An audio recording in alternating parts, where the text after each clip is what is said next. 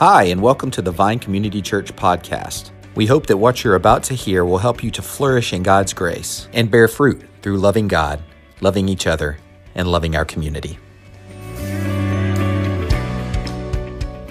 Good morning. My name's Tim Barton. I'm the pastor of Family Ministries here at the Vine, and this is now the seventh week, I think. We've watched that little video at the beginning of this series talking about I am, and what I've thought often is, I know there are people out there that say I'm the smartest, or I think I'm better than everybody else, or I'm the greatest. As I watch that, what I often think is, I don't think I'm the greatest. Actually, I'm normally just think I'm just kind of confused. Like, Lord, what are you up to? Lord, what are you doing? Like, I don't understand. Or I see things going on in your lives as we talk and as I watch, and I'm like, Lord, I wouldn't do this way. What are you up to? And I think, by the way, even you laugh and you're focused right now, maybe you feel the same way a little bit.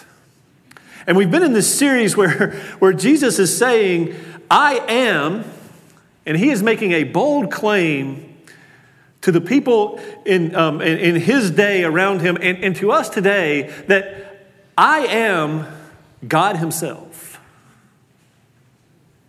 And I am your only hope. And so today we're going to look at the specific statement. You've probably picked up on it through the service, through the singing and the prayers. We're going to look at the statement where Jesus says, I am the way and the truth and the life. So I'd ask you to turn with me to John chapter 14, verses 1 through 7. And I know you just sat down, but I'm going to ask you if you're able to please stand back up with me as we read God's word. In John chapter 14, beginning in verse 1, I remind you this is the word of God.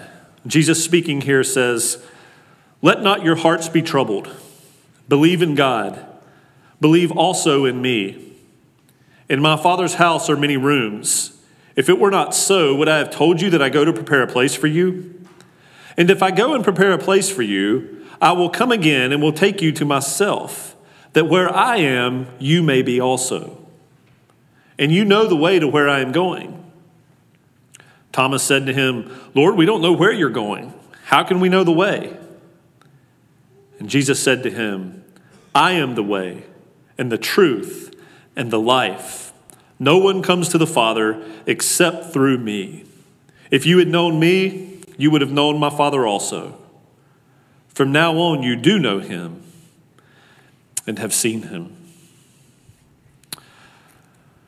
Father, we come before you this morning. And Lord, we'd ask that as we turn to your word, that by the power of your Holy Spirit, you would take this word. Lord, that you would make it clear to us this morning. That you would cause us to hear what you want us to hear. Because you tell us your word is living and active and sharper than any two-edged sword, piercing to the joint and marrow. Lord, would you do that with it this morning? Lord, show our hearts this morning where we are overconfident in ourselves and our own abilities.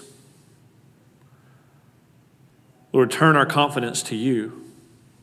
Lord, show us this morning where we are confused, where we're concerned, where we're troubled. Lord, that we can turn and run to you.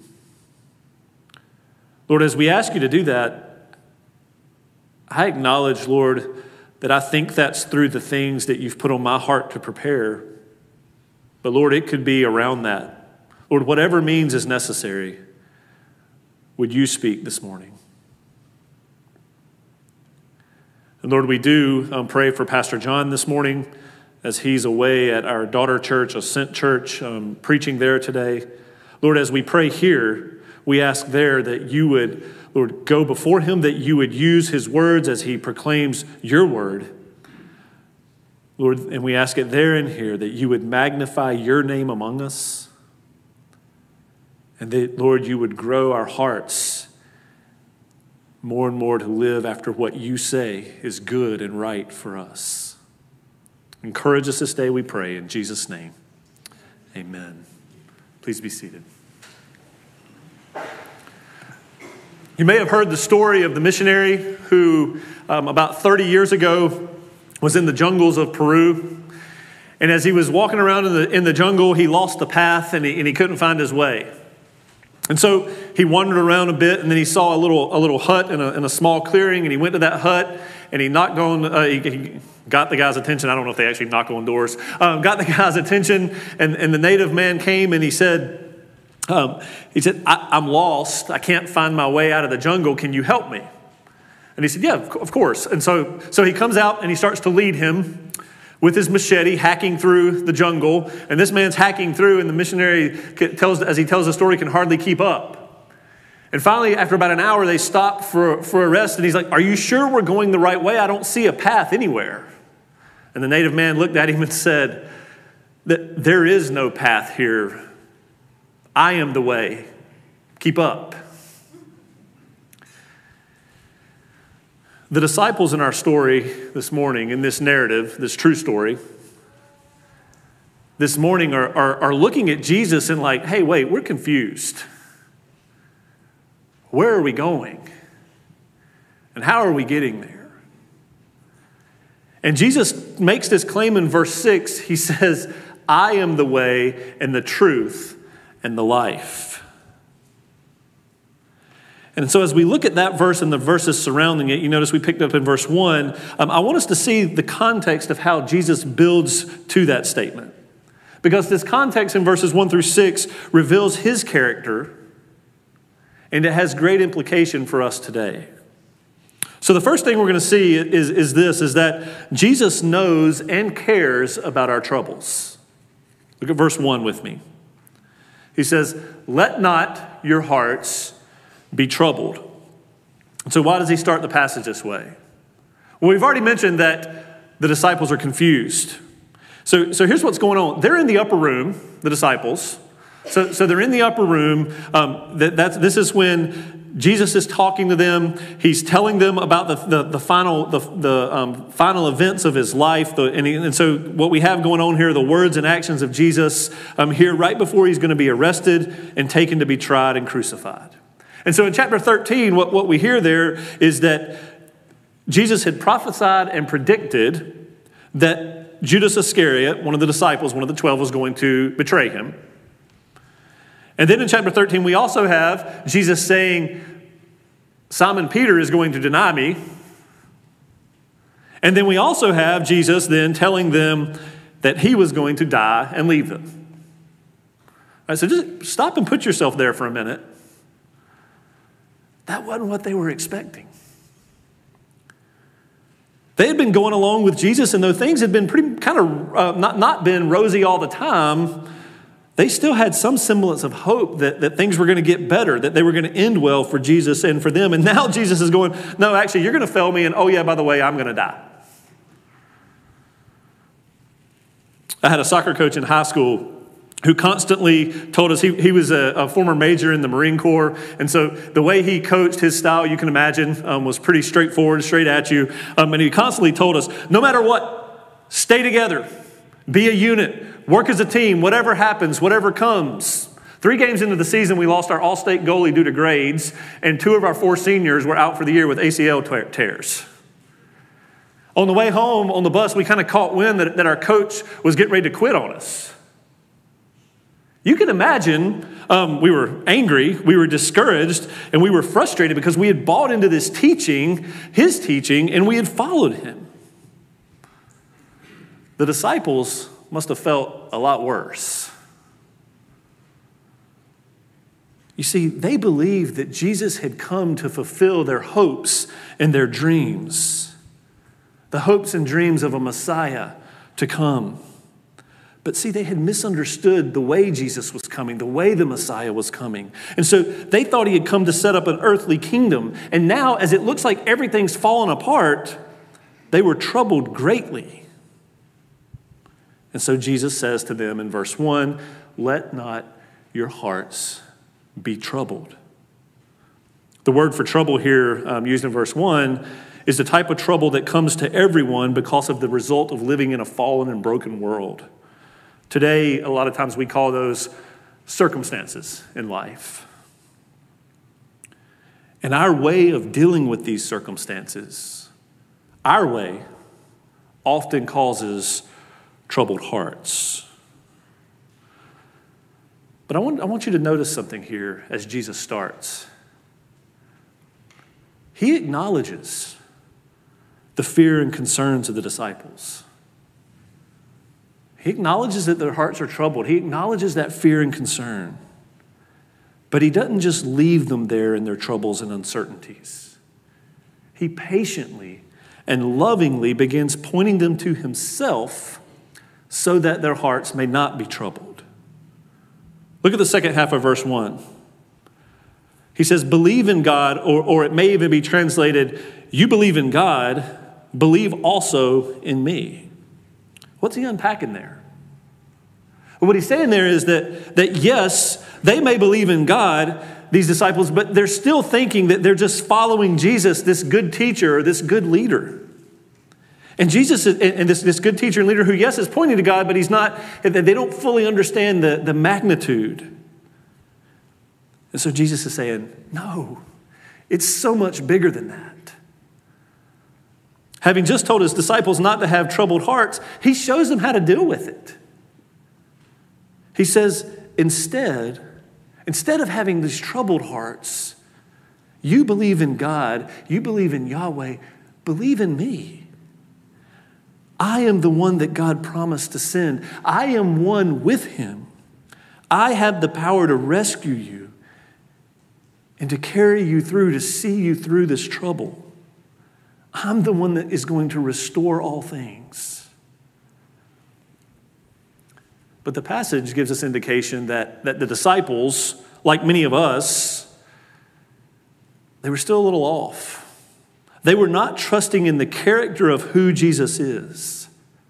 Rather, they were trusting in the fact that they had made the right decision to align themselves with the right person in Jesus. But their trust was still not fully in who Jesus was. And they didn't understand what he had come to do. Now, just to apply that to us for a minute, help us think through that for a minute. I think the majority of us in here, maybe not all, but the majority of us in here would probably say we believe in God and his plan. And we may even say we're following Jesus. But often we live like we're trusting in the decision that we've made to align ourselves with Jesus, the right person, rather than trusting who Jesus is and what he came to do.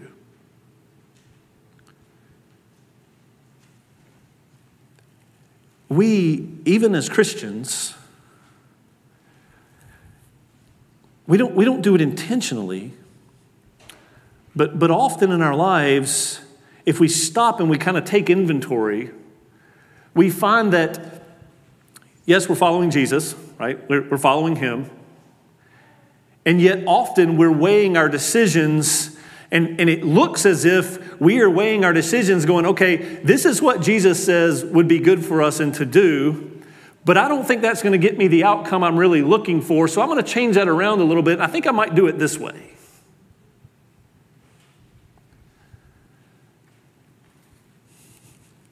You know why?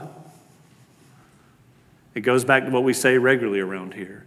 Because at the core of our sinful hearts, we want to be God over our lives. We're not that concerned about what he came to do in us and through us. We're really more concerned about what we want to do. That's the heart of sin. And so then that trouble we feel when there are hard circumstances in our lives, those things come because we're trying to keep control and we don't think what Jesus has said is good for us is good for us. We think there's something else or something better. But Jesus says, bring those troubles to me, come to me, acknowledge your troubled hearts. Tell me you're trying to go your own way. Acknowledge it, be honest. You see, here's the deal. The sovereign, all-knowing God knows your heart anyway. He knows your heart. You're not hiding it from him by not saying it. I'm not hiding it from him by not telling him. But to take the action to come to him and acknowledge our troubled hearts to him reminds us that Jesus has made the way, that he is the way for us to come to him freely with our circumstances and our fears. It reminds us that he loves us deeply even when our hearts are troubled.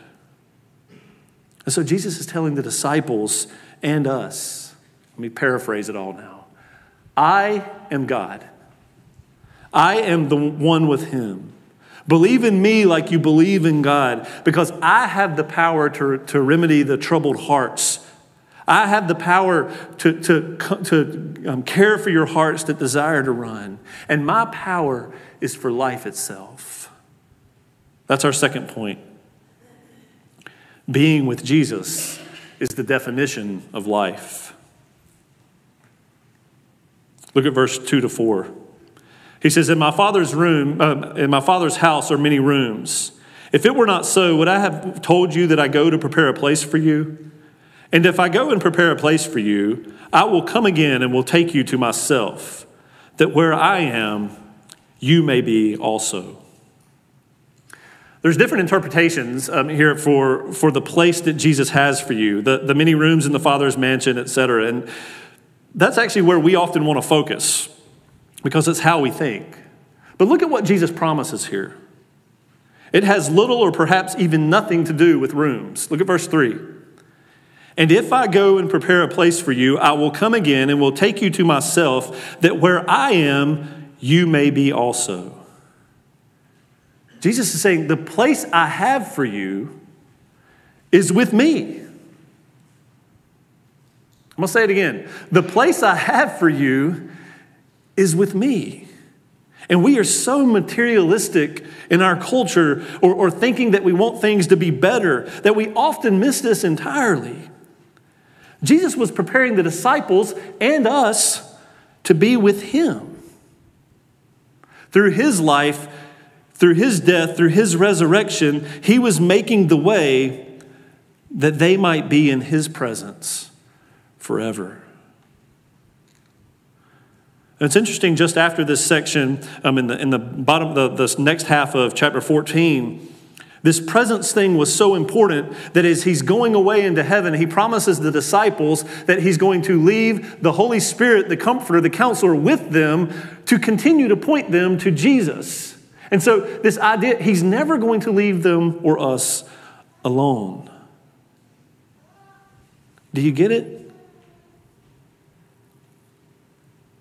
We anticipate the place he has for us in the new heavens and the new earth, often through our own lens.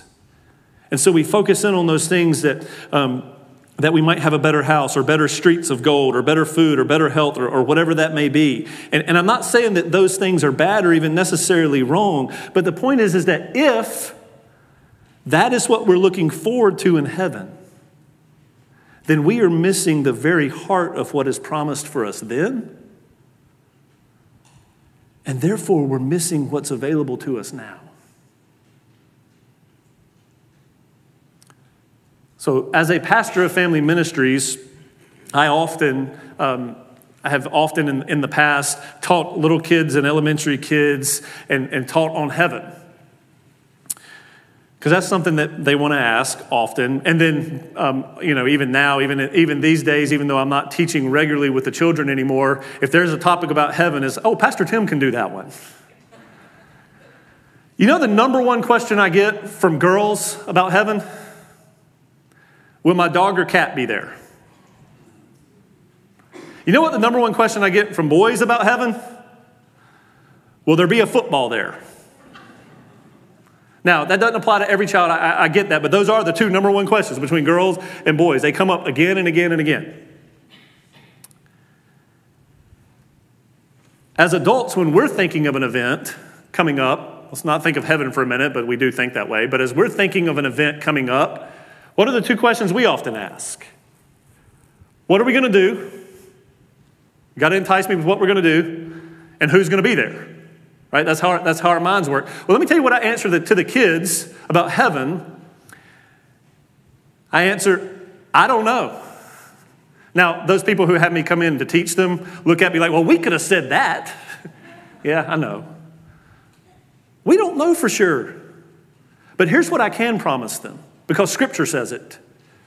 That there will be no more crying, no more tears, no more death, no more sorrow, no more pain anymore, for those former things have passed away. And we will be in the presence of Jesus.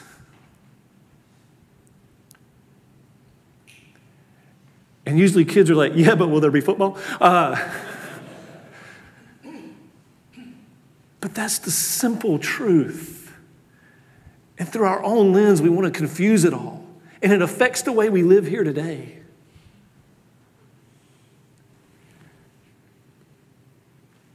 So I can't tell you everything we're going to do there, but what I can tell you who is going to be there. And that is Jesus. And he has prepared the way for us to be there with him. Jesus, who is the way and the truth and the life, has given us his presence now. And we often hurt and ache and struggle in our lives alone and without hope. Because the reality is, we don't really want his presence all the time. Or at least the decisions we make indicate that we don't. We're often creating our own destination. We're often preparing ourselves for what we think is good for us. A couple authors in a book on marriage said most Americans spend the majority of our lives preparing for our last 15 years on this earth instead of the 10 million years or the eternity that follow our lives here. When we realize that Jesus wants to be in relationship with us right now and that he is the very way to that relationship now and in the future, we will begin to ask what we need to reorder in our lives to learn to be in his presence today. There was a minister in the 18th century. His name was Henry Veen.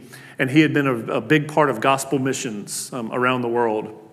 Had seen many people come to faith in Christ, had seen churches develop and leadership develop. And as he retired, he went to live near his son. And after a few years, he became sick. And the doctor came to see him. And the doctor told him, Henry, you're really sick and you are dying. You may even die within the day.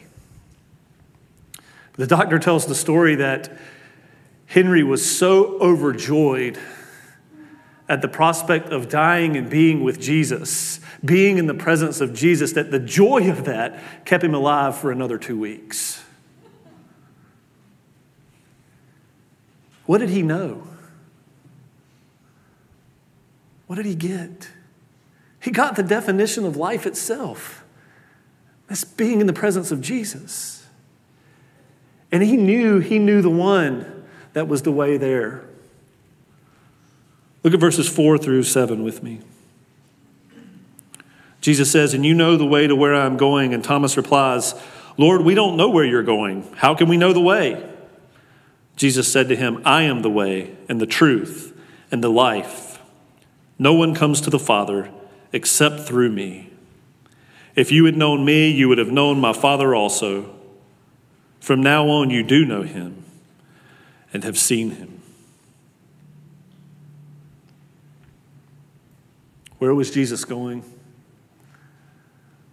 He was going to be fully in the presence of the Father. And for us, we see that he alone is the way there.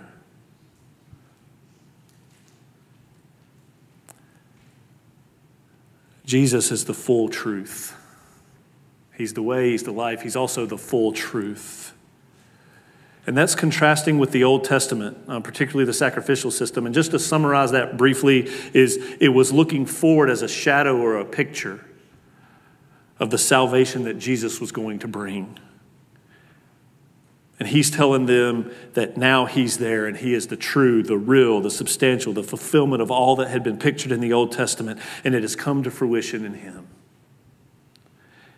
So he alone is the way to the Father. You talk about a truth bomb. You know, in our culture, we don't really like exclusive statements.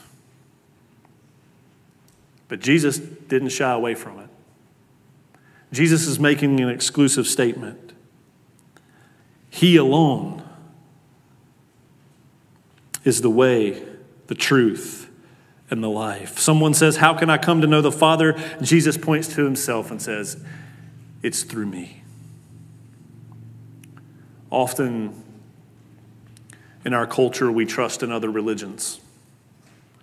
Or we search to find our truth. And if that doesn't apply to you, maybe it's that we manipulate circumstances to make us feel better. Or we place hope and trust in the things that make us feel secure and comfortable. Here's a caution.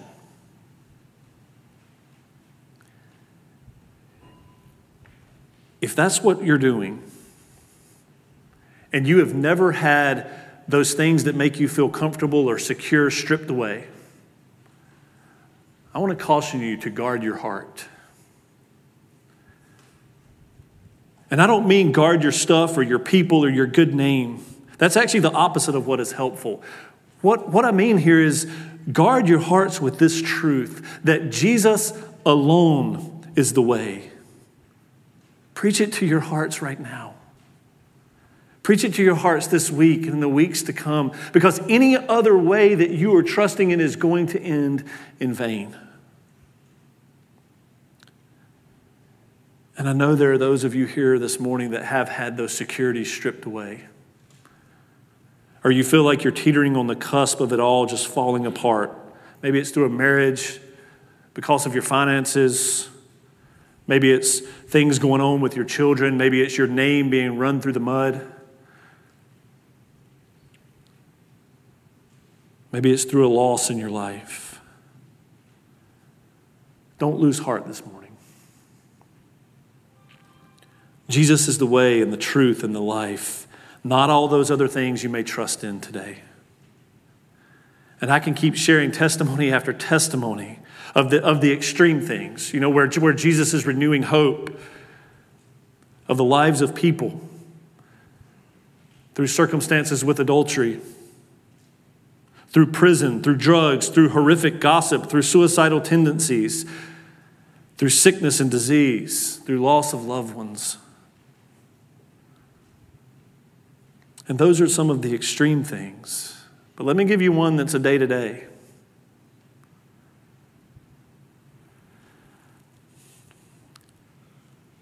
I can find, and y'all probably know this because I use them as examples a lot, but this isn't on them. Because I can find my hope in how my kids act. And so what do I try to do?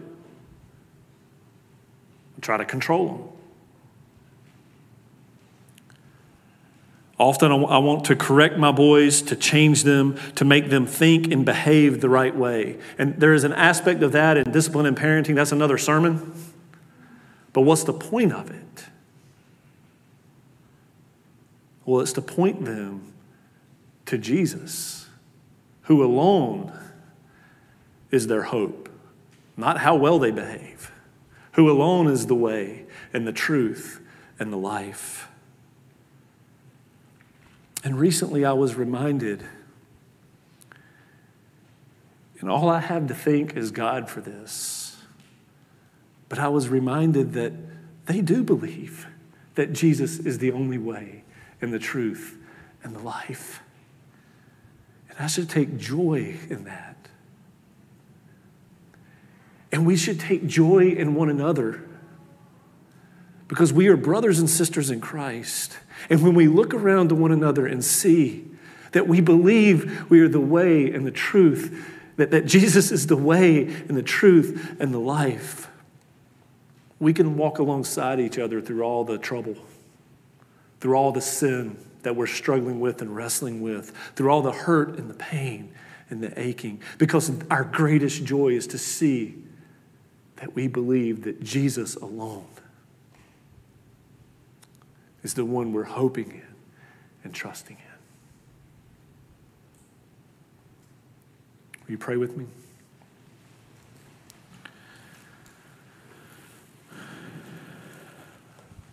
Lord Jesus, we thank you.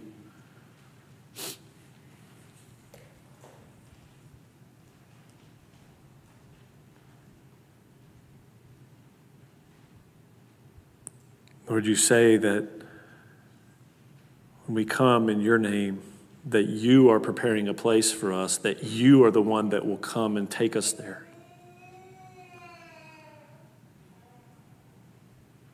And so, Lord, we long and desire, many of us here in this room, to find, Lord, to believe, to trust that that's true.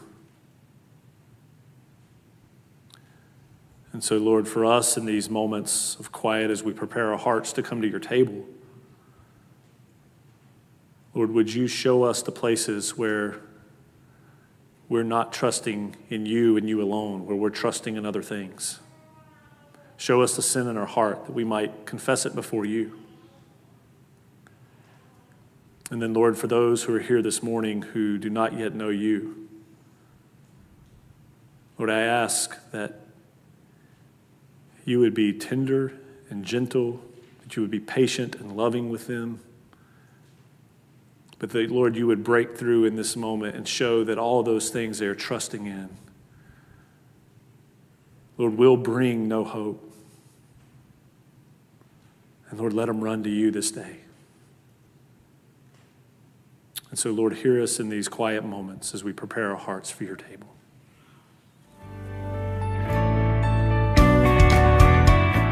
Thanks so much for joining us for this podcast. For more information, you can visit us online at thevinecc.com, download our mobile app, or visit us on Facebook or Instagram at thevinecc. Have a great week.